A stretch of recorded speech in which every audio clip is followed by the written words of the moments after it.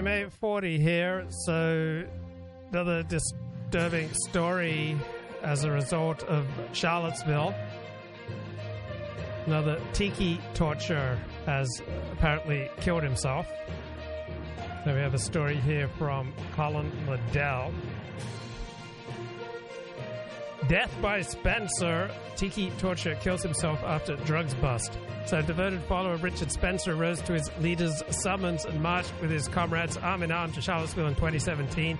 Has died after committing suicide. The young man, Teddy Joseph Von Newcomb, 35, was in the front rank of the notorious Tiki Torch March on Charlottesville, served to raise Richard Spencer's profile in the national media. But the downside for Von Newcomb of serving his Führer was that he became an unemployable loser and drifted into drug smuggling for chump change. He was facing trial for smuggling 15 kilos of deadly opioid at the time of his death. Okay, let's have a look here at this Daily March article. Torch-wielding neo-Nazi who shot to notoriety during 2017 Unite the Right riot kills himself after absconding from fentanyl trafficking trial. Shot himself at his Missouri home January 30th. So sounds like marginalized movements attract marginalized people like this guy. So he was due in Arizona on a drug smuggling charge. He was a married father of 5 children under age 9. This is outrageous. He was a married father of 5 kids aged under 9. One of the most recognizable neo-Nazi faces at the 2017 Charlottesville rally. He was arrested March 17, 2021, entering the U.S. from Mexico, found with 15 kilograms of fentanyl pills in his car. He was paid $215 to smuggle it. I remember I had a therapist who said, you give yourself away. You sell yourself out so cheap, just like this bloke, right? I mean, a father of 5 young kids was found dead by his wife outside of their spacious $400,000, mansion. Wow. So he became interested in Nazi Germany during high school as an adult. He changed his name from Teddy Landrum in a nod to his German heritage. So, yeah, people who change their names tend to be much more high in the personality trait of neuroticism, which means feeling negative feelings. So he traveled to Virginia for the 2017 Unite the White March. He was among the tiki torch-carrying white supremacists who paraded through the city chanting, "Jews will not replace us." Here he is seen in the far right in a black T-shirt.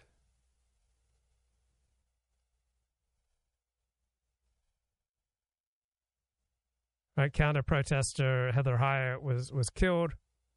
Von Newcomb was among a group of white supremacists who beat a black man almost to death. He told his local newspaper that he supported Donald Trump. He adopted the white supremacist worldview that whites now being disadvantaged. Well, everybody can make a very good claim to being disadvantaged. I mean, I can make claims to being disadvantaged. So I'd like to think that I don't tend to resonate with grievance and resentment. But when I think about how my life is being crushed, say, by my addictive tendencies, or my life is being crushed by my under-earning tendencies, or how my life has been crushed by the vegetarian diet that I was raised with. So I had a lifetime of poor health until about 20 months ago. So he says, I don't mind showing solidarity with white people. You have to pick your side. You have to throw your support behind the army that is fighting for you. He said that his wife, who did not attend the Charlottesville rally, was more hardcore and further to the right than he was. Politics is violence, and women shouldn't be involved in violence, he said. They should leave that to the people who do violence best, which are the men. If something were to happen to me, that would be rather bad. But if something would happen to both of us, that would be catastrophic for our children.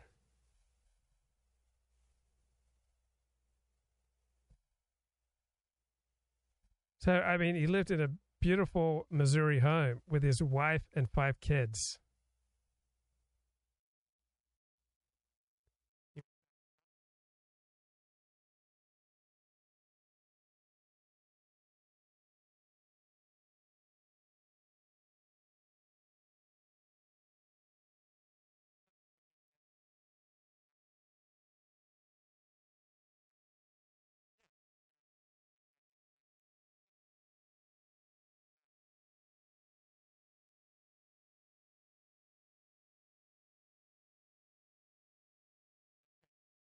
Whoa. Let's go back to looking at this article here by Colin Liddell.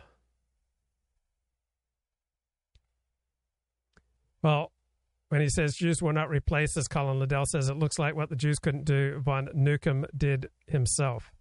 There has been a growing toll on those mixed up in the movement that Richard Spencer led in 2015, 2016, 2017, with several young alt-righters taking their lives.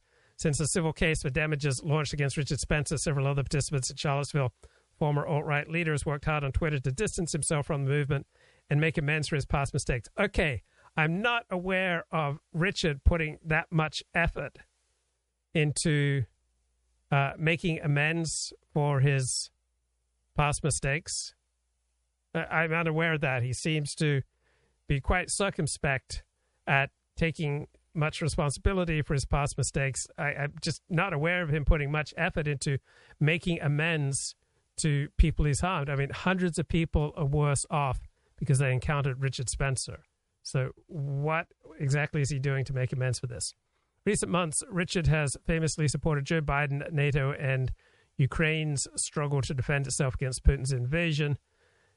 And Sargon of Akkad, a.k.a. Carl Benjamin, tweets, Hogwarts Legacy is basically a swag test. If you play it, you have swag. If you're too cowardly to play it because you're worried you're going to get bullied by a bunch of crazed trans lunatics, you have no swag. Richard Spencer says, Carl, if you're over the age of 13 and playing a Harry Potter video game, you're officially a massive dork. One can only imagine, writes Colin Liddell, how demoralizing this U-turn must have been for Richard Spencer's former fans. 2021, Cameron Paget, a student who organized speaking events by Richard Spencer at several universities, killed himself at age 33. Just last year, Martin Rojas, another Richard Spencer alt-right foot soldier, reportedly killed himself as well. Remember, kids, do not get involved in the emotional roller coaster of dissident politics unless you are tough enough to take the inevitable knocks and bruises. So a lot of people think that they're tough enough to take the inevitable bruises that come from participating in alt-right politics. When push comes to shove, it doesn't seem to work out that way. Welcome to Tucker Carlson Tonight. East Palestine, Ohio sits directly on the border of Pennsylvania. It's just feet away. So anything significant that happens there in East Palestine, say a toxic mushroom cloud rising thousands of feet over the town, is certain to affect the state next door. And that's why 3 days after a train derailed there, spilling a great volume of dangerous chemicals onto the ground and into the water, Josh Shapiro, the governor of Pennsylvania, held a press conference about it. Shapiro announced that authorities had decided to set those chemicals on fire, and that was a very good thing. No one should be unduly alarmed. The burning of these chemicals, Shapiro said, had gone, quote, as planned. Officials on the scene, meanwhile, declared the burn, quote, perfect. Mike DeWine, the governor of Ohio, agreed with all of this. The people in charge, the railroad's engineers, and the state officials overseeing them had everything under control. So 2 days later, evacuation orders for residents were officially lifted, both in East Palestine and over the border in Pennsylvania. That was last week. In the subsequent days, a lot of people have wondered out loud, was it really a wise decision to light thousands of gallons of vinyl chloride on fire, releasing a World War I-era bioweapon into the air over a populated area? Was that a good call? And was it really safe 2 days later for people to go back to their homes? And if it was safe, how do we know that? Is anyone in charge actually monitoring with any accuracy the level of deadly chemicals in the air, ground, and water in and around East Palestine? Well, no. Apparently nobody is. And that's highly upsetting when you think about it. Talk about a failure at all levels. The first duty of government is to protect its citizens. So it's bad. And it's very bad news for reckless politicians like Josh Shapiro and Mike DeWine, who may have helped make this disaster much worse.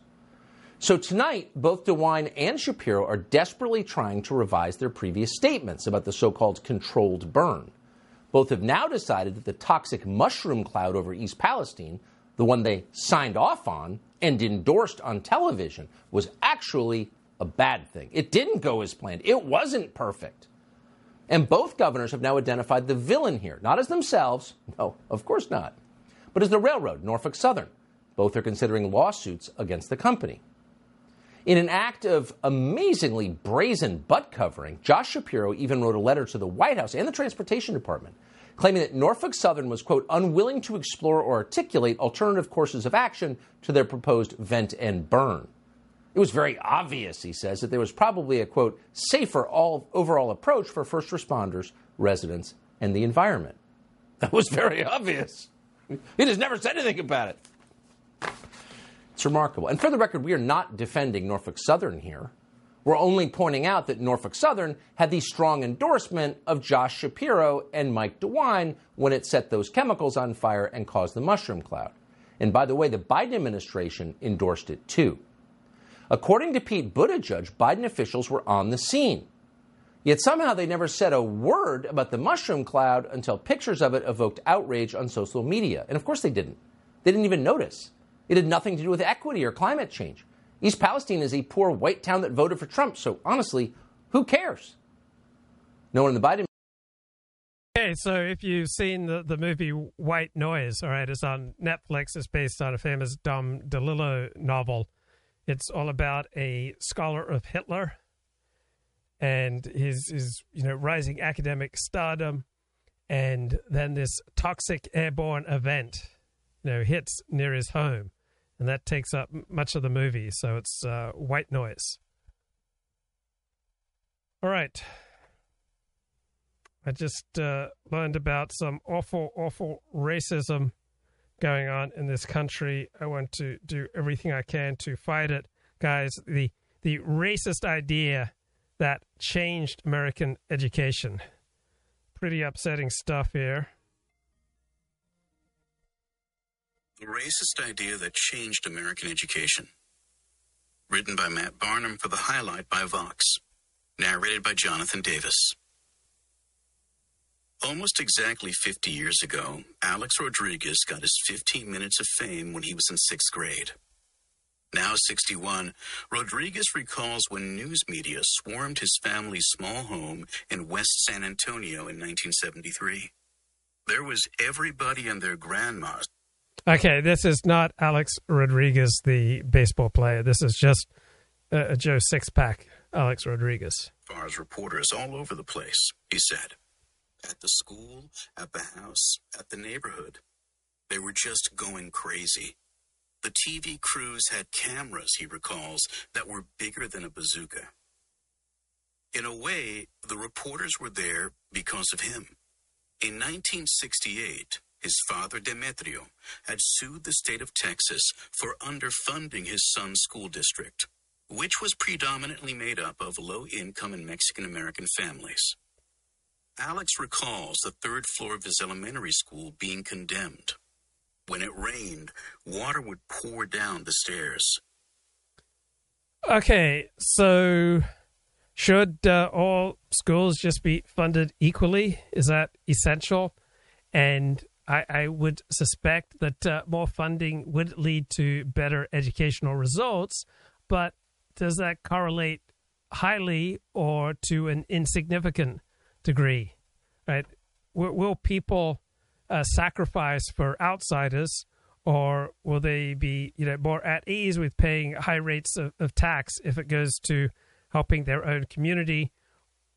What about groups who habitually underperform and so take far more in government, welfare payments than they ever produce in, tax receipts? Just from my understanding of the literature, yes, spending more on education can help, but it doesn't correlate very highly. All right, the bang for your buck with educational spending, from my understanding of the scholarly literature, is rather modest. 3 or 4 students shared one textbook. The lawsuit, filed by Rodriguez and a number of other parents, remarkably had reached the Supreme Court. Civil rights groups were hoping, and some reporters expecting it to be, the Brown versus Board of Education of the 1970s, as a front-page story in the Wall Street Journal put it. Okay, Brown versus the Board of Education, 1954 Supreme Court decision that ruled segregated educational facilities illegal. So if you just leave people alone, they tend to segregate. Not 100%, but there definitely seems to be a fairly strong drift towards segregation. Look at where people like to worship, all right? I grew up a Seventh-day Adventist in Southern California. There are Filipino Seventh-day Adventist churches. There are Korean Seventh-day Adventist churches. There are Chinese Seventh-day Adventist churches. There are Mexican Seventh-day Adventist churches. There are, black Seventh-day Adventist churches. All right, so people overwhelmingly prefer to self-segregate when they're left alone. Brown versus the Board of Education says we cannot leave people alone. We must hector them. We must bully them. We must use the full force of the law to deny them their own natural inclinations towards segregation.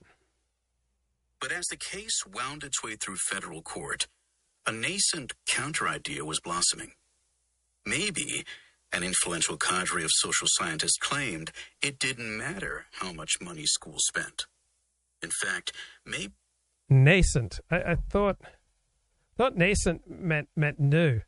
Is it really a new idea that educational attainment isn't, primarily a matter of spending? So yes, nascent. Nascent means just coming into existence. No, the idea that educational spending is not going to be the primary factor in how large groups of people learn, right? That's not nascent. That idea has been around for a long, long time. Right? There's nothing nascent about it. To be on the right is to understand hierarchy, is to be at ease with different groups having different gifts.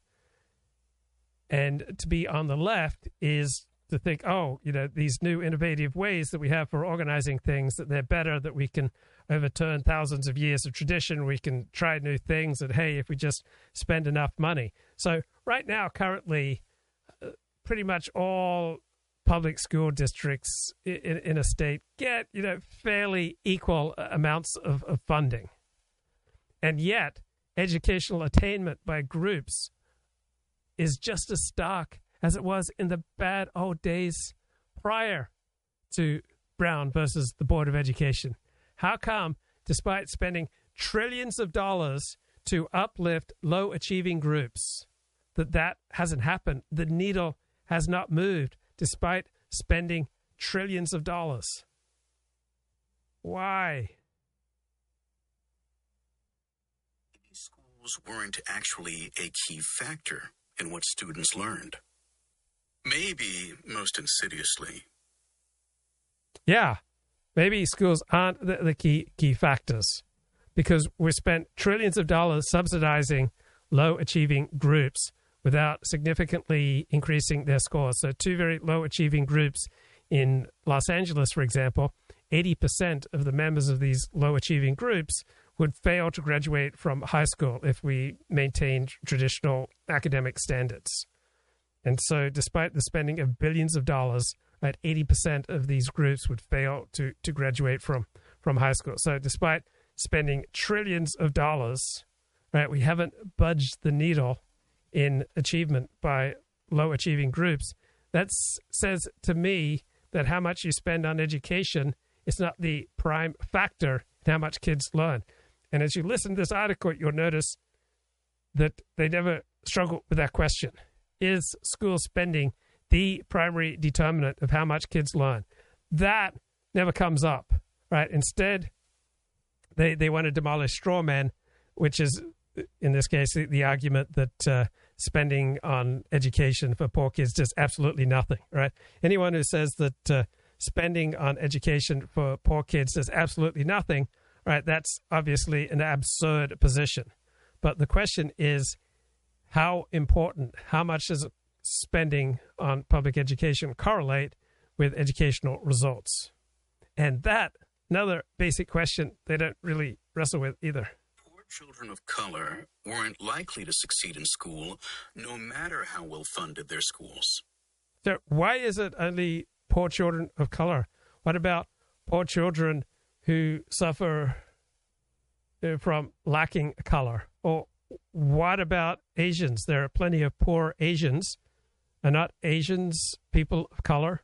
And yet poor Asians from originally Japan, Korea, China have done incredibly well in America's educational system. This idea was spreading, appearing in academic journals and publications like The Atlantic and The Washington Post. A New York Times news article from 1970 included this startling line. In the case of a slum child, it read, citing supposedly cutting-edge research, his chances of learning to read were quite limited, even though large amounts of money might be devoted. Okay, we've spent trillions of dollars trying to educate slum children. So what have been the results? You know, how well has that worked out for us? Right? Have we managed to tap into, this huge reservoir of unexploited scientific talent? Generally speaking, no. That's not what's happened. People tend to achieve according to the mid-level results between their mother and father, right? So good-looking parents tend to have good-looking kids. Musically gifted parents tend to have musically gifted children. Athletically gifted parents tend to have athletically gifted children. Smart parents tend to have smart children.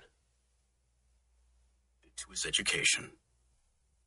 50 years ago this year, the Supreme Court cited some of that same research to rule against the Rodriguez family. The racist notion that children in poverty could not benefit from additional or even equal resources. Who says that they could not benefit at all? Right? That's obviously an absurd position. Right? The normal, reasonable, respectable, if you had to steel man the argument, is how much would they benefit from additional resources? So if you spend $100 to get, $1 extra in tax-based return, spending $100 to get an extra dollar, that's obviously a bad investment. So what is the investment payoff for spending additional trillions of dollars educating slum children above and beyond the trillions of dollars that we have spent so far? Right? That's a normal adult question to ask, one that this Vox author, Matt Barnum, does not answer. May well have influenced the court's decision. The poor people have lost again, not only in Texas, but in the United States, because we definitely need changes in the educational system. Matthew Rodriguez told one of the reporters that Alex recalls this. So poor people have lost again. So if they don't get more subsidies, they're losing again. I mean, what if we gave you $1 million? Right? Do you think you could do some good things with it? What if we spent $300,000 on you? Right? Are you losing because the government is not going to spend an extra $300,000 on you? Or on you? Or on you? Or on me? Right? If the government gave me $300,000, I could do great things with it. So this idea that despite trillions of dollars in social welfare spending to try to close the gap, the racial gap in educational test results, that if we only spent a few $1 trillion more above and beyond what we've already spent, that would just revolutionize lives, seems to me to be like a tad optimistic. The media soon left, and Alex went back to the same underfunded school. It was famous for a day or two, then that was it, he says now. Admittedly, the legal and practical... All right, that's how it is for everyone who captures news media attention. All right, I was interviewed 50, 100 times. I was interviewed by, ABC News, Fox, New York Times, LA Times, Entertainment Tonight, 60 Minutes, all right? And then the media left. They're left. Where are they? I've just been, left on my own 2 feet. It's like, it reminds me of all those women who pose for Playboy, and then it irks them, it bothers them, it fills them with resentment and rage. Like, why doesn't Playboy then take care of them for the rest of their lives? They got naked for one, Playboy layout, and then they're shocked, they're appalled, they're horrified, they're disappointed, they're let down, they're deeply hurt, they're left feeling vulnerable and used and exploited, because then Playboy doesn't automatically take care of them for the rest of their lives. So someone who commands news media attention because a major lawsuit was filed on his behalf. Not because these individuals had anything extraordinary about them, but they were used by political and educational activists to, try to get something done. Right? There's nothing extraordinary about these particular individuals who suddenly got a ton of news media attention. 40, have you burned through $300,000 quite a few times? Well,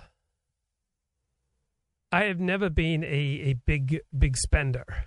So I have lived between $500 and $1,000 a week. Those have been basically my living expenses since 1995. So 1995 to, 2005, 2010, I was living pretty much around $500, $600 a week.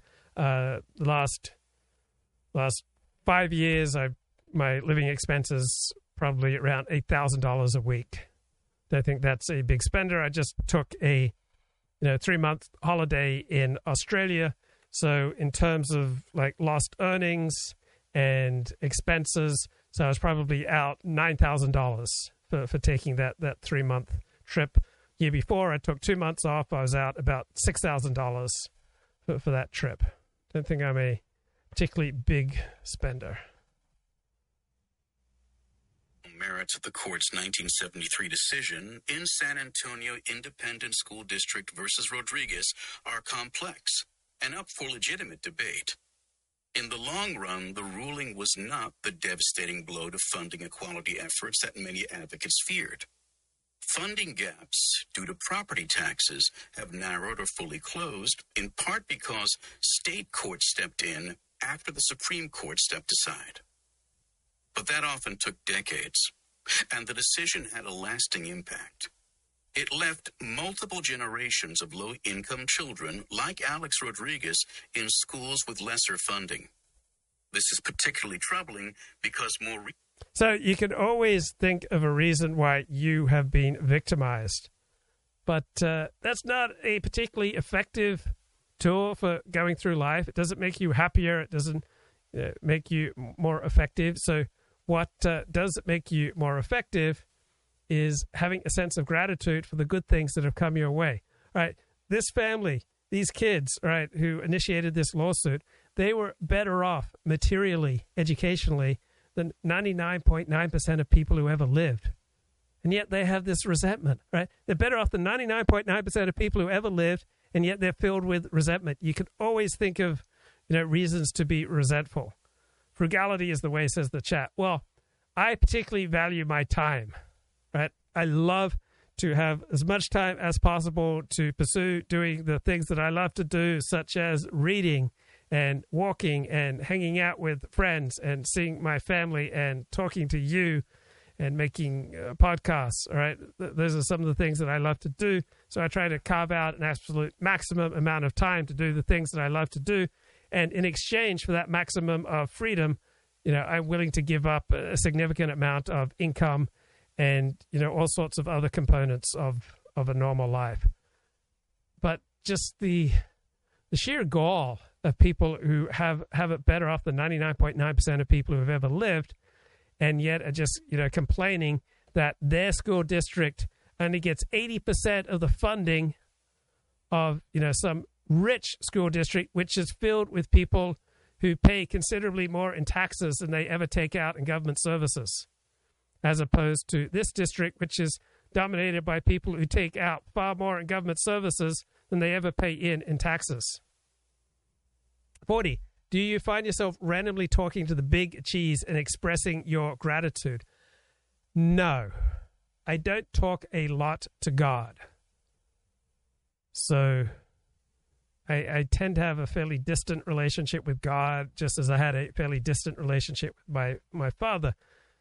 And writing out what you're grateful for doesn't, generally speaking, tend to do much good, even though that's a practice that I've adopted for years and years and years. But upon further research, I realized it doesn't really do that much good. What's much more effective exercise is to write out what would have happened if certain things hadn't gone your way. Just like, what was that George Bailey movie, It's a Wonderful Life, where he was shown what his town would look like if he never existed. So think about all the great things that have happened to you and how easily they could have not happened, right? The opportunities that I've received that could have easily not happened. Or, how close I got to disaster and I didn't actually, destroy myself or destroy other people. So that kind of attention, like recognizing the bounties in your life and your good fortune, rather than just some rote recitation of gratitude, tends to help you out. And so if I want to get the most visceral, compelling, real experience of God, I get that in 12-step programs. It's like meeting God with skin on, when I get to hear from other people and share my own story, how we've all survived the dangers and the destructiveness of addiction. But that often took decades, and the decision had a lasting impact. It left multiple generations of low-income children like Alex Rodriguez in schools with lesser funding. This is particularly troubling because schools with lesser funding, all right? They got more funding, more opportunities. They're materially better off than 99.9% of people who ever lived. And yet the focus here in this article and in this type of thinking is, how they've been screwed over by the system, right? We can all think of ways that we've been screwed over, and thinking about that tends to raise your levels of resentment, tends to make you less happy and makes you less effective at life, and you see reality less clearly than if you go through life with an attitude of gratitude. Because more recent evidence has found a meaningful link between spending and student success.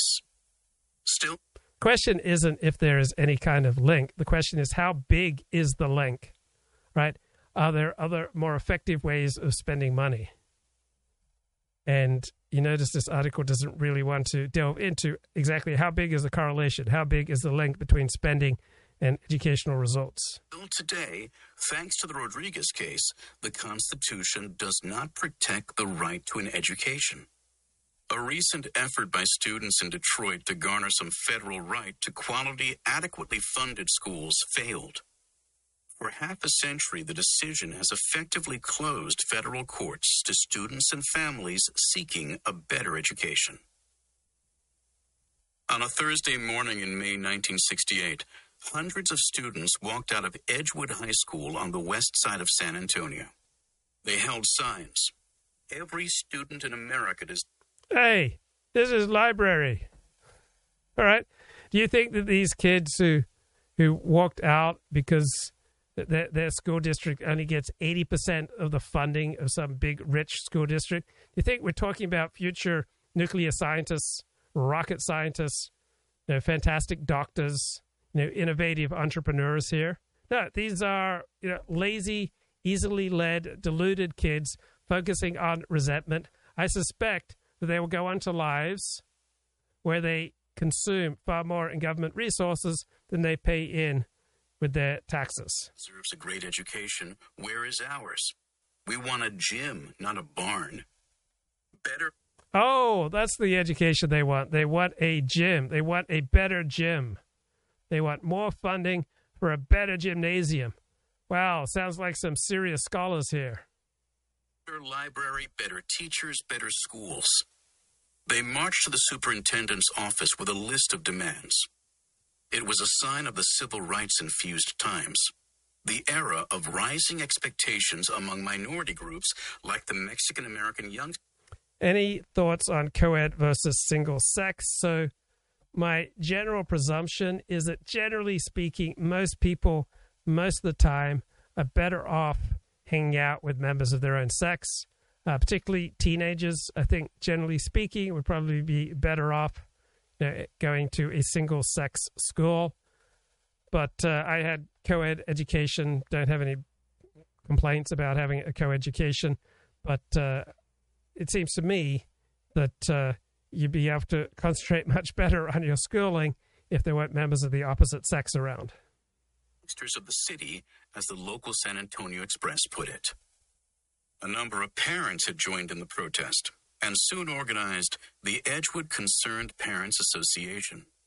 When I heard kids saying they didn't think they could make it in college because of their high school education, then that's when I decided it was time to do something. One parent said, Demetrio Rodriguez, a sheet metal worker, military veteran, and then a father of 3 young boys, was among those frustrated parents. The group initially targeted their ire at district officials, concerned that they were self-dealing or hoarding money. But then they met with a local lawyer, Arthur Gotchman, who pointed out that the district got dramatically less funding than others in the area.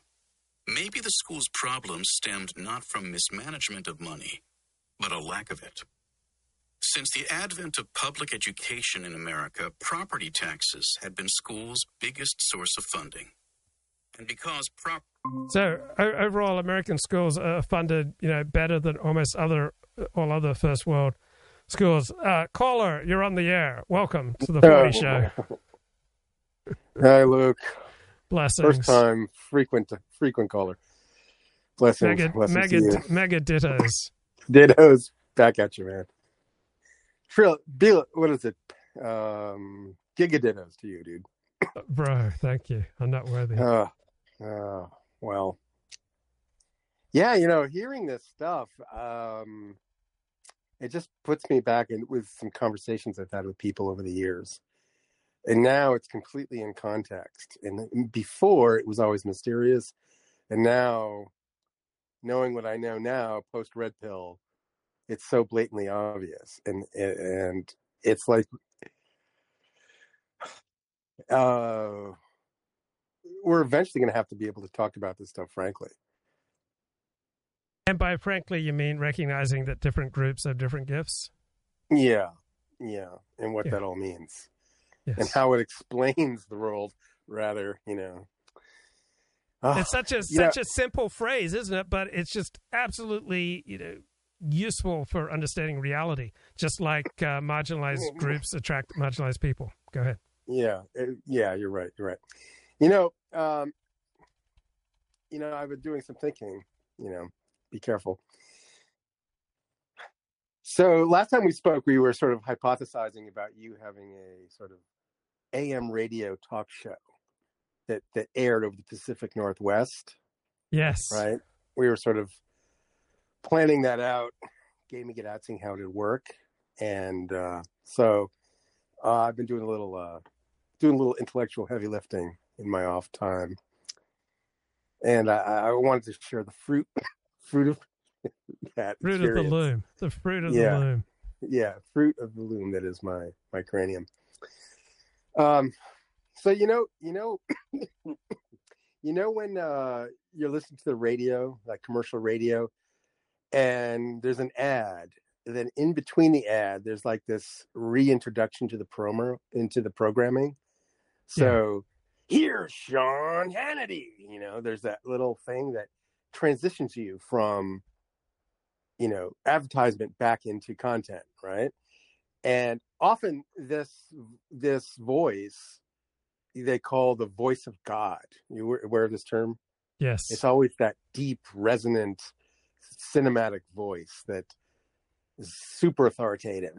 Like, here's Luke Ford, boom. And then you continue with the content, right? So, and often these are some sort of one-liner jokes done in the voice of God. On your more cheeky radio stations, it'll be like a one-liner kind of joke or something a little bit tongue-in-cheek, right? Yes. And there's a range of these. So I've been composing these for you. Oh, some bumpers. Some bumpers. Yes. Excellent. They're called bumpers. So now you have to, so I was hoping I could share some with you. Now, I actually written them down, but I'm not in front of my computer, so I'm going to have to try and do them from memory. But I had at least 10 written down, but I don't know if I can recall all of them. So I'll just go with a few that come to mind. Okay? Okay. Is this a good use of program time? I don't want to force you into this. I hate to talk about myself, but. Okay. So try to imagine that you're driving sort of like on a desolate plain of American highway in the Pacific Northwest. And this is what you would hear, right? So that your audience is like a truck driver hauling wood or something, or hauling logs, or hauling ass. You know. So this is, and you also have to remember that your competition, right? The competition in this market are talk shows that are talking about Bigfoot. Yeah. Right. So UFOs. And Bigfoot. So that's sort of the context that we're dealing with. So I think that's important. I guess in comedic terms, this would be called the setup, right? Yeah. So I'm giving you a little setup. So, all right, here's one. Here's what comes to mind. You're hauling wood, but he's got Talmud. It's Luke Ford, right? So you think that one's good? Yeah. All right.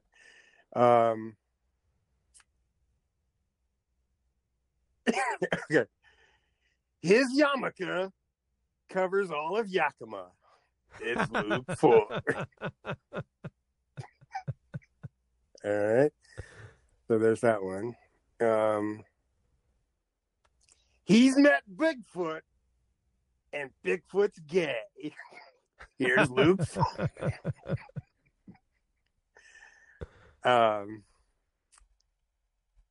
Missed Luke? Don't worry. He's coming back here 1,000 times if he has to.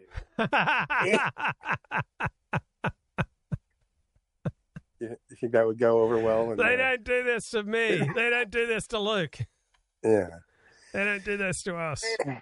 Yeah, let's see. Have you even read John Locke? Yeah. I have some more. I'll call them some more when I look at my notes, but I've been jotting these down. Some of them are quite good, but the ultimate answer to the eucalyptus question. Yeah, it's Luke. See, now I think if you started writing these yourself, Luke, I think this would be the impetus, the catalyst to get you eventually moving those wheels towards getting you on sort of terrestrial radio. You think that's A, is it desirable, and B, is it possible? Yeah, yes, and yes. The last line of defense against invasive species, the Luke Ford Show. Yeah. Pond scum doesn't, what is it? We could do one with pond scum. Because pond scum doesn't allow any competitors. No. Oh yeah, yeah. We gotta do something about some species that. Oh, do you not care about outgroups? Well, then the Luke Ford Show is for you. That was one of them actually. It was he doesn't care about outgroups, and neither should you. So you have such a rich mind that you could draw from. So it'd be so funny to see the look on someone's face, drive in a truck, scanning it, having that come over the airwaves. The ultimate friend enemy distinction, the Luke Ford Show. Yeah, or how about this one? He used to work in porn. Now you can get him on the horn. Who decides the state of exception? Luke Ford does. Yeah. So, I don't know. So what about this news? Am I supposed to take this seriously, Luke? All this UFO stuff? You can take it seriously that people yearn for a more magical and enchanted world. Yeah, but this just seems so in your face stupid, are we really that at the point? Is this the decline of IQ that Ed Dutton has been prophesizing? Is it now here? I mean, I think it is here, but I don't think that's what's going on, because we did the same thing when Sputnik launched in the 1950s, right? America went crazy when Russians launched the first satellite that orbited the Earth, and they thought that America was in peril, and there was like a major, change in the American ethos and the American educational system, even though America wasn't imperiled because the Russians first launched a satellite. So I think people viscerally feel something when China sends a balloon overhead. It's probably a normal, natural, understandable response that, hey, the country's in peril. So you think there's real fear associated with this, or it's not completely media driven? Oh, I think it's real. No, I mean, everyone, can viscerally relate to the, everyone with an IQ under 120 can viscerally relate to the, Chinese balloon story. I think that's very real. I don't think this is a media creation. This is very much an ordinary American reaction. Interesting. Because I was in the camp. I'm probably still in the camp that it is just a complete concoction. I mean, doesn't the government lose credibility? Doesn't the government sort of have to keep the sort of upper end of the IQ spectrum engaged meaningfully? And doesn't like this story just kind of estrange people from the government? I can't even take them seriously now. It just seems like everyone's joking now. No? No, I mean, I think high IQ people have, more than enough to keep themselves occupied, so they don't need the government to occupy them. No, I think this is a genuine bottom-up fascination with the Chinese balloon. I don't think it is at all a top-down artifice. Just like Sputnik. I mean, America went crazy with Sputnik. Do you think this is the first balloon that's floated over American airspace, or is this just... No, but it's the first one that's captured our attention. Yeah, and so that's what I mean. Like, if it's probably an everyday occurrence. It's just now we choose to pay attention to it. So it seems like a crisis. Well, I don't think people saw them before. So I think this is the first time that a sufficient number of people saw one and were perturbed. So it was popular reaction that forced the Biden administration to act and then overact. Now we've shot down, 3 harmless objects, probably a weather balloon and, some other harmless things, because popular reaction to this Chinese balloon just sitting over Montana, I think, forced the Biden administration's hand. So we're not nearly as autonomous as we think we are, because if a sufficient pressure gets put on us, we'll start doing all sorts of things that we would rather not. Yeah, I see what you mean. Like they have to, but it sort of makes it seem like, because they've come in such quick succession, that it makes it seem like a Chinese invasion. It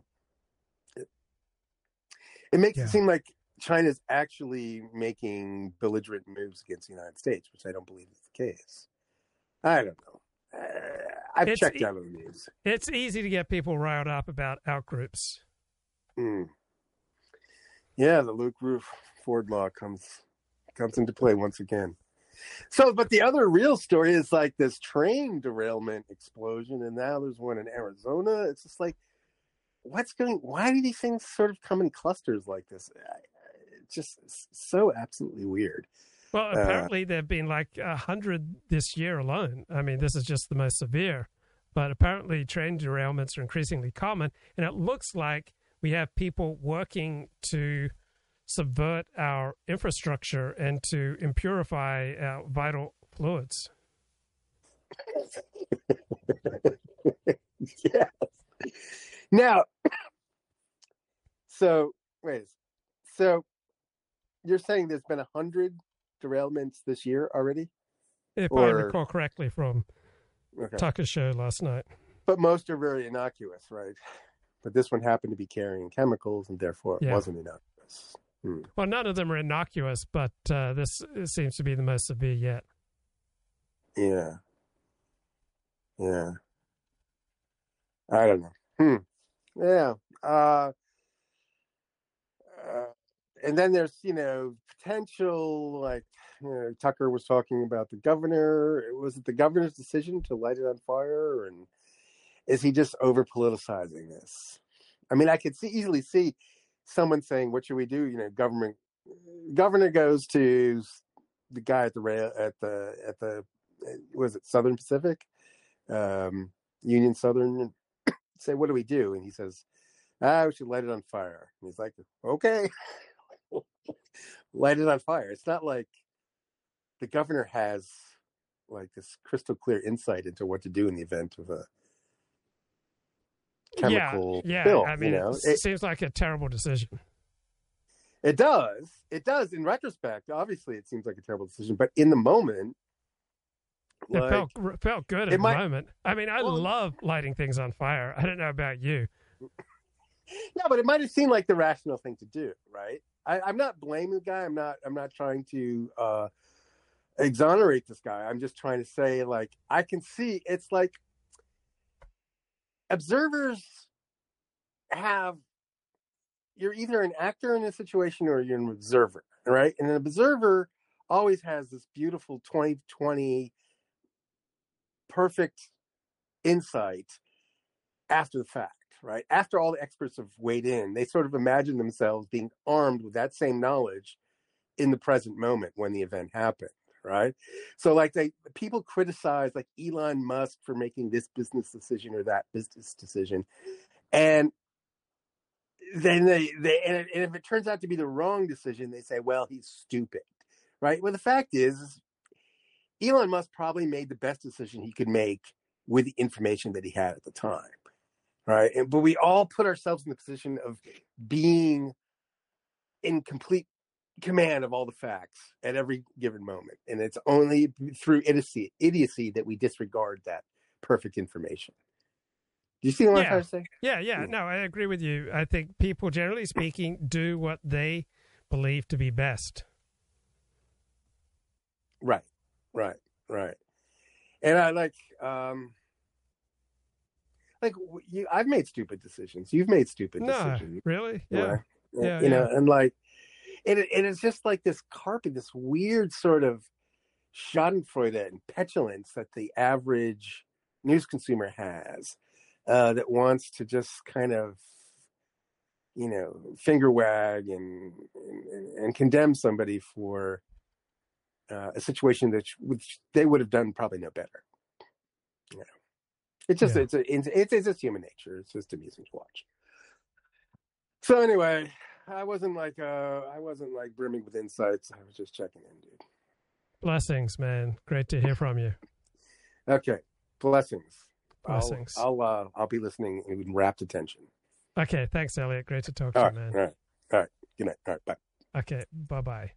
All right, let's get back to this article here from Vox about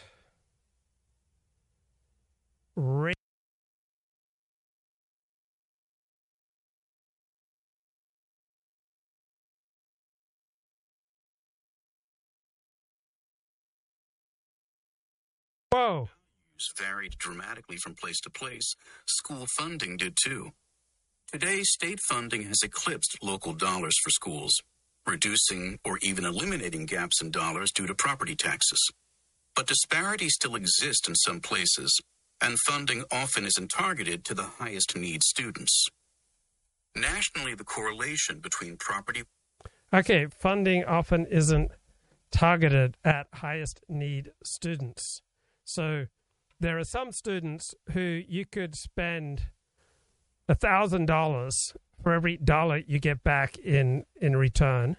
And then there are other students for whom you could spend $1 extra and get $1,000 back in return. So what do you think's a better investment? Should we spend, an extra $100 on students who will only on average give us back an extra $1 in tax? Or should we spend, say, an extra $1 on those students who can give us back an extra $1,000 in tax receipts? So I'm not so sure that we should be targeting school funds or social welfare at people who are the least likely to repay our generosity. Poverty was not perfect. In some places, especially big cities, expensive property sat next to deep poverty. But the link was strong enough to create large funding gaps between school districts. In 1972, the country's most affluent districts were spending 40% more per student than the highest poverty districts. The San Antonio area was a perfect example. Alamo Heights, an affluent northern part of the city which had kept Black and Hispanic residents out through racially restrictive covenants, had nearly 10 times the taxable property value as the Edgewood School District, which served... Wait, whoa. How could this racist district that kept out blacks and Latinos, how did it become so prosperous? I mean, I thought, racism was anti-prosperity. It was, anti-excellence. I don't understand how these districts that practice, racism then go on to be highly successful, right, economically prosperous, high social cohesion, high social trust. I thought racism was a bad thing that led to terrible results. Now you're telling me that these districts that practice racism received excellent results. This is blowing my mind. This is turning upside down my whole understanding of reality. I thought if you did racist things that you would be punished, that you were opposing reality, that you were on the wrong side of history. Now this left-wing article is telling me that these racist districts went on to prosper, enjoy high social trust, high social cohesion, mega prosperity. Mostly low-income Mexican-American children. The consequences then were preordained, and state and federal funds couldn't make up the gap either.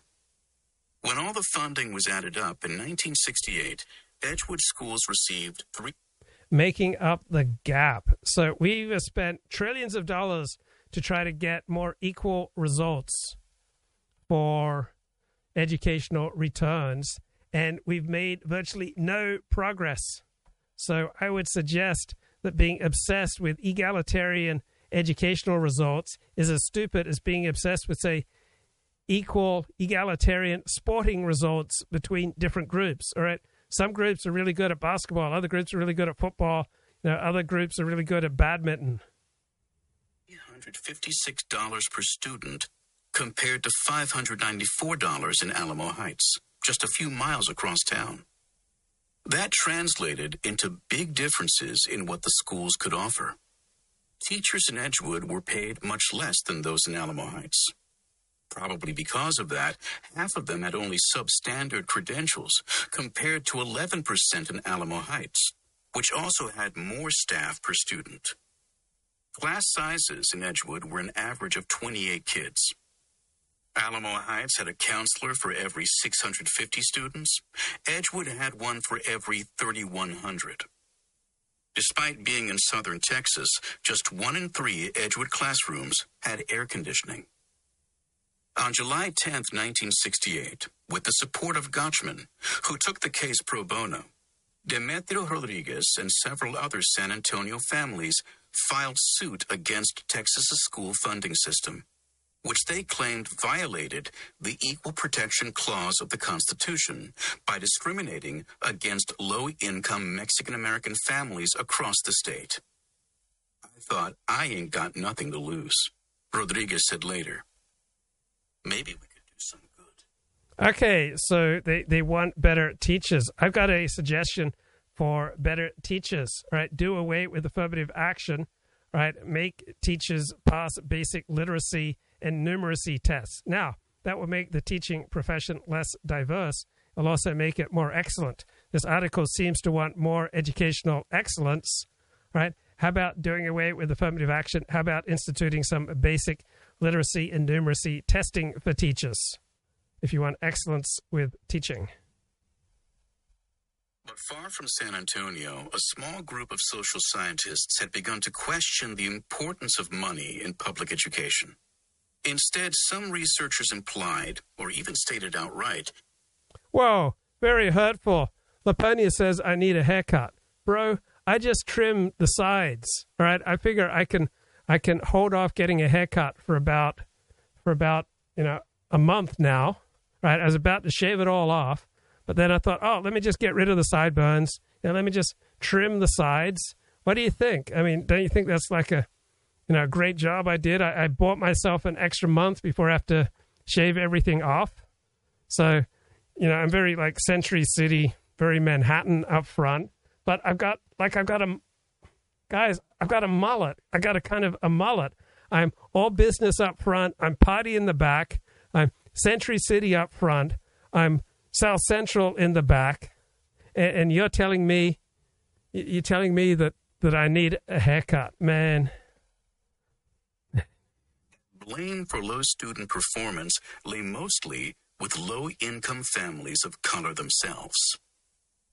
The 1964 Civil Rights Act had included a provision requiring the Federal Office of Education to produce a study on inequality in education. Many assumed it would show the need for more investment in segregated black schools. 2 years later, the federal government released the results, which stunned many educators and policymakers. The massive analysis of close to 600,000 students showed large gaps in test scores between black and white students, but didn't find much evidence that better schools or more funding led to higher test scores. Lagging student achievement, lead researcher James Coleman concluded, was mostly due to the home and the cultural influences immediately surrounding. Look, we need to talk about my hair. So the feedback I get is that for every one person who wants me to shave my head, there are like 20 who prefer me with, medium to long hair. So, Laponius, you are a voice in the wilderness. Like, the consensus is overwhelming. I mean, the people have spoken. They prefer me with hair rather than, just completely shorn off and, looking like a child. Rather than schools or money. The study produced the astounding proposition that the quality of the schools has only a trifling relation to achievement, wrote politician and Harvard professor Daniel Patrick Moynihan, who evangelized the Coleman Report as it came to be known in speeches and articles. Coleman's data set was unprecedented, but his methods for teasing out the impacts of funding on student outcomes were crude. He couldn't follow individual student progress over time or isolate the effect of an... Okay, this article is incredibly crude, right? It doesn't even ask, let alone answer any of the basic questions I was throwing out there, such as, what is the correlation between educational spending and attainment? So what do we get if we spend an extra million, extra billion, an extra trillion on the education for slum kids, right? So this article seems rather crude, yet it's quite happy to hammer, real researchers as crude. Fusion of funding. Coleman's analysis was not only wrong, but generated misunderstandings that remain sadly pervasive today, wrote Stanford professor Caroline Hawksby in a 2016 retrospective. Nevertheless, the report soon picked up widespread attention, discussed at congressional hearings, written about in newspapers and magazines, and pored over by academics. It also drew notice because it came soon after the 1965 passage of Title I, the first major federal education funding stream and a key piece of Lyndon Johnson's War on Poverty. Coleman's conclusion that families mattered more than schools. So how has the war on poverty turned out? Well, in between the two extremes, the American spending on poor people has helped out the quality of life for America's poor people. But obviously, you can't take away most of their problems because most of their problems are their own creation. So, we can spend more on schooling for poor kids. We can spend more on trying to take care of poor people. And we can help people, right? We can help the most vulnerable. We can help the poorest. We can help the least intelligent, all right? So I'm in between the two extremes. One extreme says, no matter what you spend on the poor, no matter what you spend on the vulnerable, right, it's not going to shift the needle. Yeah, you can definitely shift the needle. So I guess I'm with liberals there. You can shift the needle with poor people if you spend enough money. I'm with the right in recognizing that hierarchy and group differences are just an inherent part of life. I don't rebel against that possibility. though I recognize a significant role for government and for society to try to make life as good as possible for our fellow citizens. Bolster another high-profile report of the era, The Negro Family, The Case for National Action, written by Moynihan and published in 1965. This controversial analysis claimed that a rise in single parenthood was at the heart of a tangle of pathology among black families. Moynihan said the point of the report was to spur government action to support low-income black households. But some civil rights leaders condemned the report as shifting the blame for racial inequality onto black people. In 1969, this implication became explicit in an academic article published. Look, either the research is correct or it's not correct, right? Moralizing about the research just does not seem terribly important to me, right? I kind of get tired of the rhetoricians and the people just making polemical arguments. I just want to know what works and what is true. University of California, Berkeley psychologist Arthur Jensen. He claimed that IQ is nearly fixed at birth, and that therefore... Well, virtually everyone who studies the topic will tell you that IQ is virtually fixed at birth, right? So that's either true or it's not true. And from my understanding of the evidence, the evidence overwhelmingly says it's true. So you may not like it. It may seem immoral to you. Reality may seem racist, ageist, sexist, homophobic, Islamophobic, bigoted, right? Reality may be that way, but reality is, and we have to adapt to reality. Extra funding for poor and black children was doomed to fail because of what he viewed as their genetically low intelligence. This flagrantly racist argument was a sensation, garnering widespread. Okay, so either this racist argument is true or it is false. That's what's important, not whether or not the argument is racist. Press coverage. Can Negroes learn the way whites do? Was the headline in U.S. News. Born Dumb followed Newsweek. Intelligence. Is there a racial difference? Asked Time magazine. The New York Times Magazine sympathetically profiled Jensen, describing his severely trying moments of being accused of racism. This was a sign of the times, too. The heady optimism that the federal government could quickly end poverty and educational inequality had waned. So which perspective has aged better, right? The government can eradicate group differences, or that group differences are just hardwired and perhaps dominantly genetic. All right, we haven't shifted significantly group differences from the 1950s till today, even though the United States has spent trillions of dollars trying to do so. So this bad perspective that different groups have different gifts, yet it persists and is validated and verified by oceans of data, even though it's racist. The liberal coalition that had supported civil rights and Johnson's war on poverty had splintered amid white backlash and the Vietnam War. Riots rippled across American cities. White intelligentsia cast about for explanations for the persistent challenges of poverty, urban... Okay, I've got an explanation for why riots happen in America, right? I will tell you that America's racial problems are pretty much the same as the world's racial problems.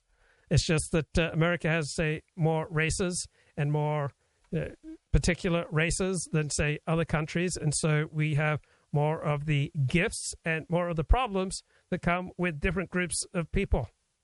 So if you maintain law and order and you crack down on infractions of law and order and you jail people who break the law for a long time, you will have a much more peaceful society. But when you dial back on punishing super predators will be even more predatory, right? We made significant strides reducing America's crime rate in the 1990s, all right, by passing things such as California's 3 strikes law, right? You take the 1% of the population that is most responsible for violent crime and other horrible crimes, and once these people commit a horrible crime, you put them away for a very long time, you will crush America's crime rates, right? And you will crush the lawlessness that goes with, this kind of widespread rioting. And racial inequality. Some landed on a convenient age-old answer: the deficiencies of poor people of color. It's not a matter of deficiencies, right? It's a matter of, do different groups have different gifts? Do people who evolved in different areas, largely isolated from the rest of the world, right, develop certain statistically verifiable patterns, right? It's not a matter of saying this group is bad, this group is good, right? Different groups evolved to be better or worse adapted to the particular environment that they and their ancestors lived in for hundreds of thousands of years. That's how in 1970 the Times could declare a slum child uneducable. Similarly, a 1970 Wall Street Journal news piece said that Title I funding to help students in poverty had produced negligible results. Lower test scores among children of color could be explained by either genetic or cultural factors, the article claimed. In the introduction to a 1971 cover story on IQ, the editors of The Atlantic claimed that Moynihan, Coleman, and Jensen's reports, 3 landmark social documents, had collectively called into question policy efforts to address racial inequity in education and elsewhere. Well, I know one thing you can do to reduce these unequal outcomes is that you can take poor kids away from bad neighborhoods and bad parents, right? But that's what we now castigate as the stolen generation, right? These half-breed kids often, or Native American kids or indigenous Australian kids were taken away from homes where they were getting routinely sexually abused, raped, beaten, right? Brought them into a situation that was much kinder, gentler, nicer to them, and reared them with skills. And this was castigated as the stolen generations, but it's just that type of government program to take poor kids out of abusive homes and try to rear them in something better, right? That will reduce these inequities. Getting rid of racist laws had not eliminated economic and educational inequalities. Presumably, they wrote, because of internal barriers. A 1973 front-page Washington Post story opened with this analogy. The doctors, you might say, keep telling the parents that their child's case is hopeless, that no amount of money or variety of remedies will add up to a cure. The piece was accompanied by a picture of a black student in a remedial reading class. There were other legitimate reasons to question the efficacy of school spending, including a 1969 report from the NAACP concluding that Title I dollars were often being misused. The Coleman report, although methodologically flawed, was among the few empirical examinations on whether more money led to better schools. The problem was that some pundits and researchers had leapt from these early results to write off the impact of schools and funding altogether. A number of black academics and writers tried to combat this fatalist brand of social science. Such studies are a throwback to the... Okay, so you get all these negative, pejorative terms about a type of science that you don't like, right? Isn't this anti-science? I mean, fatalist science is either true or it's not true, right? Isn't that what's important, whether it's true or not true? Instead of throwing all sorts of pejorative terms at scientific investigations, studies, and scientific results that you don't like. I thought we were supposed to be pro-science, guys. How can you be against the science? I'm confused. 19th century theorists who adopted social Darwinism, the survival of the fittest, as a means of bolstering the privileged classes of society, wrote Vernon Jordan in the Chicago Defender, a black newspaper. Now this old and ugly tradition is being revived. But this critique... Wait, they don't put any effort into invalidating on factual and logical grounds why the type of scientific research they disapprove of is wrong. All they do is call it nasty names. Much less attention from journalists and policymakers than the new educational fatalism, which had already migrated up to the White House. Wait, how is this educational fatalism new? Right, this has been a dominant way of thinking for hundreds and hundreds of years. What exactly is so new about it? Later serving as an advisor for President Richard Nixon, Moynihan sent the president an excerpt of Jensen's paper on race and IQ, as well as 2 later memos that referenced Jensen's claims. In a 1971 memo prompted by the Atlantic article on IQ, Moynihan claimed that psychologists believed that there was a ranking of the major races by intelligence: Asians, Caucasians, and then Africans. Moynihan expressed some anguish. Okay, so psychometric results haven't changed in the 50 years since, despite the spending of trillions of dollars. So why exactly is this 1950s, 1960s scientific research wrong? Over this and described the conclusion as not settled. He also recommended Nixon not give up on social programs altogether. Others were more fatalistic. White House advisor Patrick Buchanan, who later mounted bids for president, wrote a memo about the same article, saying it cast doubt on extra education spending. Every study we have shows blacks 15 IQ points below whites on the average, he wrote. During a phone call with Moynihan, Nixon endorsed the idea of a racial hierarchy of intelligence. What was said earlier by Jensen is probably very close to the truth, said Nixon, who appointed 4 of the justices who in just a few years would decide Demetrio Rodriguez's case. But in 1971, 3 years after filing the lawsuit, Rodriguez still had good reason to be optimistic. In December, he and the other San Antonio... Yeah, he has good reason to be optimistic because he is materially better off. He is socially better off. He is culturally better off than 99.9% of people who ever lived. Right? You have the blessings of living in the United States of America, and yet you've got this huge chip on your shoulder that your school district only gets 70% of the funding of the affluent school district. Come on, man. Won a major victory in federal court. The current system of financing public education in Texas discriminates on the basis of wealth. A 3-judge panel concluded unanimously. You know what also discriminates on the basis of wealth? Life. You know what also discriminates? Reality. Reality is constantly discriminating. Right?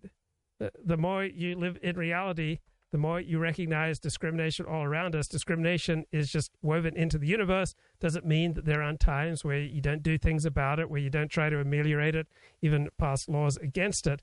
But this idea that if something is discriminatory, it's ipso facto bad, strikes me as silly. It's like bewailing the laws of gravity.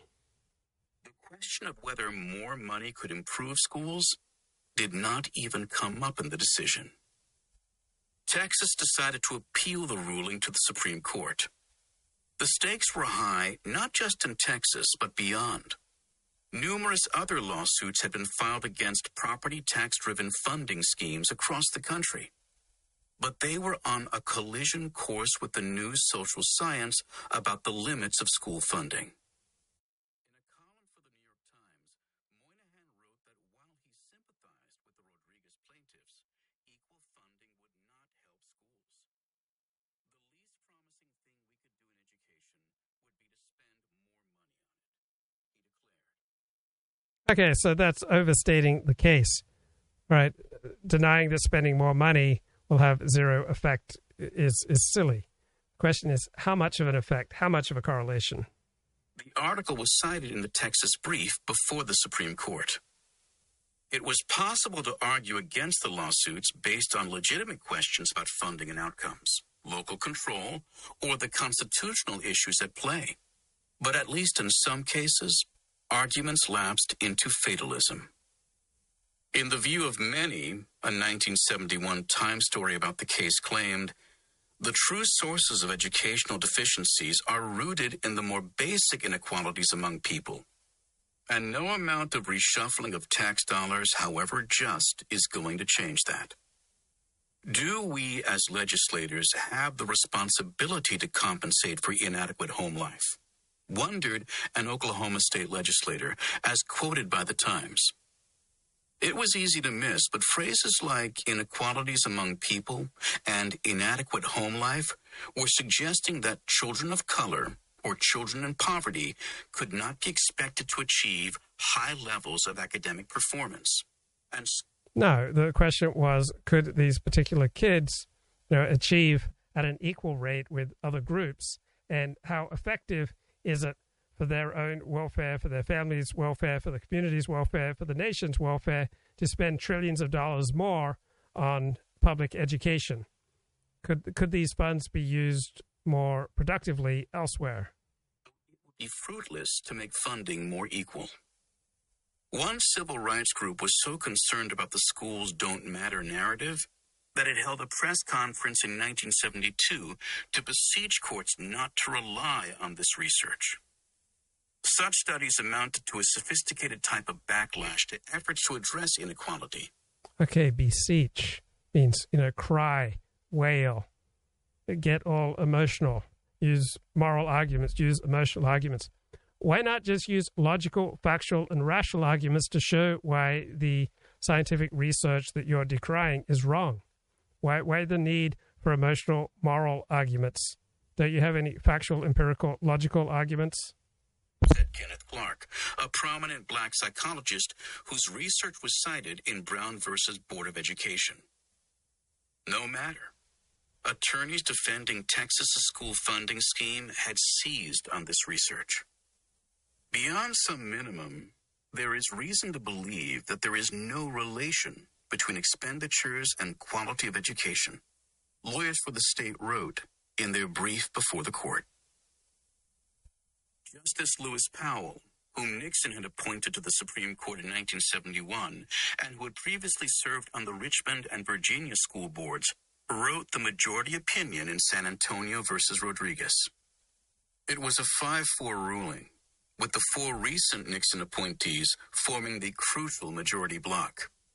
If it had reached the court a bit earlier, it could have easily gone the other way.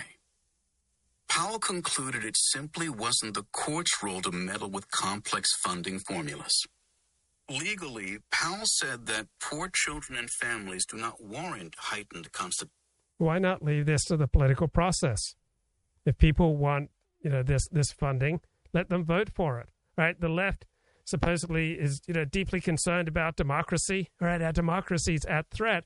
Notice there's no concern about democracy in this article.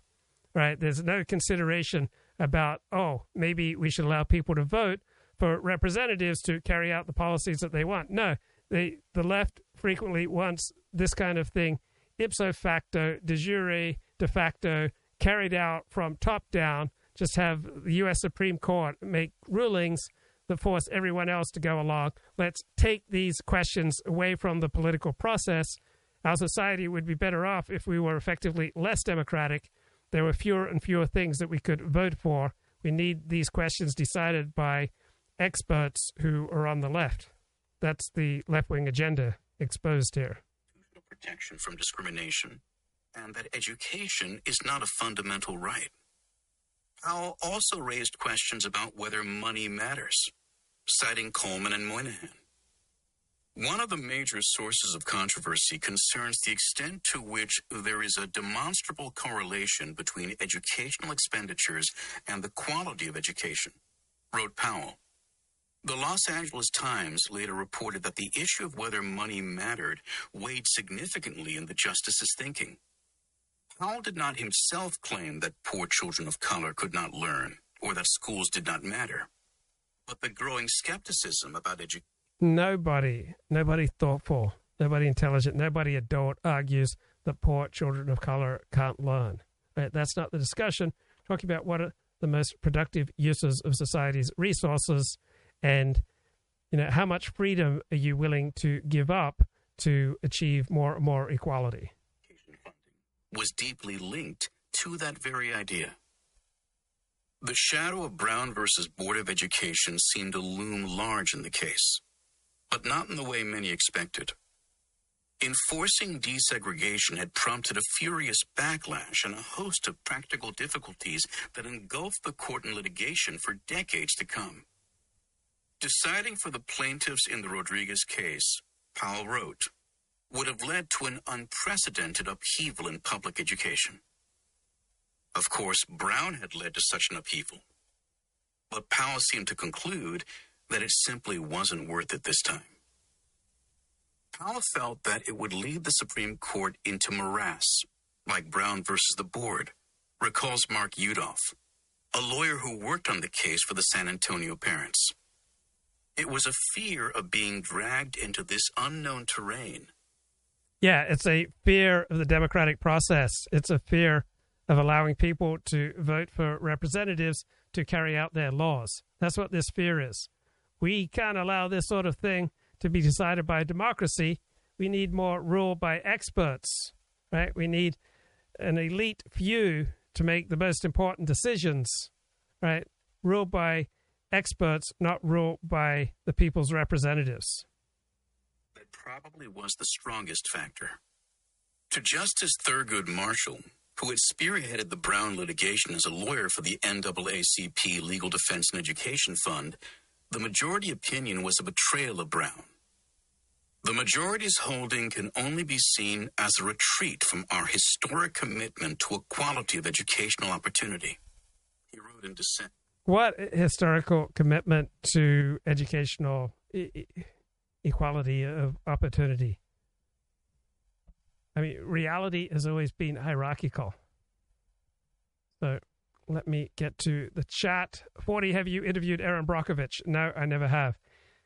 Is universal academic education beyond roughly age 13 a good investment for society? I'd be happy to just go wherever the evidence suggests. So in Australia, most kids left by age 16. Until about 20 years ago, only about 5% of Australian high school students went on to university. Only about 20-25% of Australian high school students went through 12th grade. Most of them left after 10th grade. So it seems to me that schooling, probably universal schooling, is usually the best thing for people up until about age 14, 15, 16. That's what I suspect.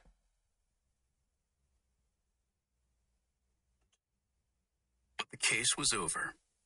There would be no federal right to an education, then or now. Dozens of lawsuits in lower courts were suddenly dead.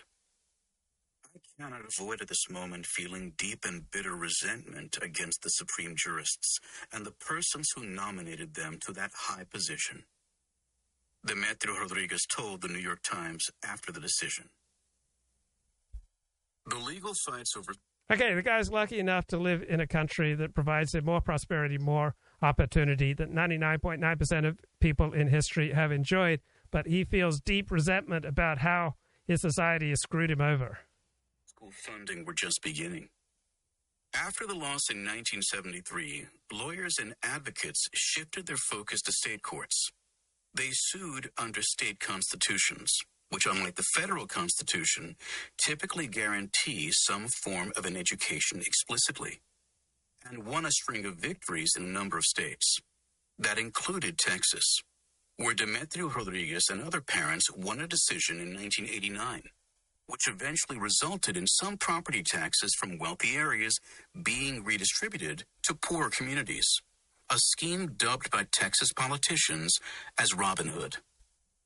I cried this morning because this is something that has been in my heart, said Rodriguez at the time. My children will not benefit from it. So Nikki Haley apparently running for U.S. president. Does she have anything to offer aside from charisma? And she can be good on TV. But I don't see any depth there. I have no reason to feel any sense of excitement over Nikki Haley. But there is nothing can do about it now. Meanwhile, the debate about money in schools had also shifted. In the decades that followed Rodriguez, many politicians and researchers continued to question whether more dollars bought more learning. But this contention became much less linked to racist and classist assumptions about which children could learn. Instead, it focused on whether public schools were functional enough to use money effectively. More recently, the debate has shifted once again. In a seminal 2016 paper, 3 economists found that children benefited when their schools got extra money due to a state court order. Okay, so I'm happy to go wherever the evidence suggests. I don't have such a strong ideological commitment to either perspective. If it becomes dominantly empirically clear that spending more money on public school education will be better for society, then I'm down with it. Other research examining different funding changes has generally reached a similar conclusion. Students, particularly low-income students, typically do better when schools get more funding. The results are very, very consistent, said Karabo Jackson, a Northwestern University economist and leading researcher on school funding. The vast majority of these studies find positive effects on student outcomes. Yeah, but how big are these positive effects? What's the correlation? What's the bang for the buck? Research in the wake of the Coleman Report has also shown that while out-of-school factors like poverty do affect student learning, schools and teachers matter too. Of course. The above history might give us pause before too quickly accepting the confident claims of social science. But at the least, the new research has erased any scientific veneer behind the claim that money or schools don't matter. Wait, really? It's just totally erased that? I mean, who has argued that money and schools make no difference whatsoever? All right, we're talking about how big of a difference. We're talking about correlation. We're talking about bang for the buck, guys. Still, the court has not seriously reconsidered the Rodriguez decision. Instead, in 2009, it reiterated in even stronger terms that money is unlikely to improve schools. Admittedly, what the school funding system would have looked like today had the Supreme Court ruled differently in Rodriguez is unknowable. Jeffrey Sutton, a federal judge and former clerk to Lewis Powell, has argued that state courts proved better equipped to deal with local funding complexities and ended up successfully addressing the funding disparities in Texas and elsewhere. These court decisions really did help chip away at school funding disparities, although it took time. By 1992, the funding gap between poor and non-poor districts was down to 20%. Okay, so for the last 30 years, the funding gap is relatively minor, and yet group differences haven't shifted significantly. What does that say? Come on, Vox. States began making up for property tax differences. Presently, the gap, contrary to conventional wisdom, is basically zero on a national level. Edgewood, for instance, receives similar funding as Alamo Heights all these years later. But other legal scholars take the view that federal courts abdicated their responsibility and could be doing more. They point out that funding gaps still do exist in certain places, and that there is a consensus that children in poverty need not simply equal funding for their education, but more. In 2016, a handful of students in Detroit filed a lawsuit in federal court seeking a right to read. After a fleeting victory before an appeals court, the full circuit court vacated the decision. In the end, a right to read? So without spending $1 trillion more in government spending, these poor kids just have no right to read. They are being prevented from reading. It's managed a meager settlement with the state of Michigan in 2020. Governor Gretchen Whitmer promised to seek $94 million in extra funding for the city's schools, but to date, it has not been funded. It was nearly 50 years after Rodriguez, but the decision loomed large. It also has loomed in the background of Alex Rodriguez's life. After the decision, his schools, not surprisingly, didn't change much. In the years that followed, the funding gap between Edgewood and Alamo Heights actually grew larger. Rodriguez graduated from high school in 1979 with little idea of what to do next. No one at the school had suggested he go to college. Oh my God, that's awful. He graduated high school with little idea of what to do next, and nobody apparently suggested he go to college, which is the norm in Australia, norm in most of the world, is you don't go on to tertiary education. How this poor man has suffered. Oh, too awful for words. He doesn't even recall thinking that was an option. Rodriguez worked for a while at an auto parts store and then got a job driving a city bus. Why would they leave Rodriguez alone? Why won't they leave Rodriguez alone? Why do they have to keep stamping on his dreams of a tertiary education? That for 36 years, logging over 2 million miles. He retired just over a year ago. He lives a busy, fulfilling life now, running errands for his family, working on his truck, spending time with grandkids. He lives in the same house as his parents did, the one on which cameras and reporters and lawyers descended 50 years ago. He has what he needs and doesn't want more than that. He doesn't live with any regrets. But Alex Rodriguez also understands that he was shortchanged. Oh, the poor guy, all right? He drove a school bus, was it, for 36 years? He has everything he needs. But if his school district had just received 30% more funding, he'd be a rocket scientist. He'd be a nuclear scientist. He would have become a doctor or an attorney or an accountant or a CEO. No, he ended up in a job that was excellent for him. There's nothing dishonorable about driving a school bus. And you could have funded his school district at twice the rate that it received funding. And Mr. Rodriguez here would not have gone on to become some award-winning scientist, entrepreneur, record breaker in business or in academic scholarship. Okay, that's it for tonight. Take care. Bye-bye.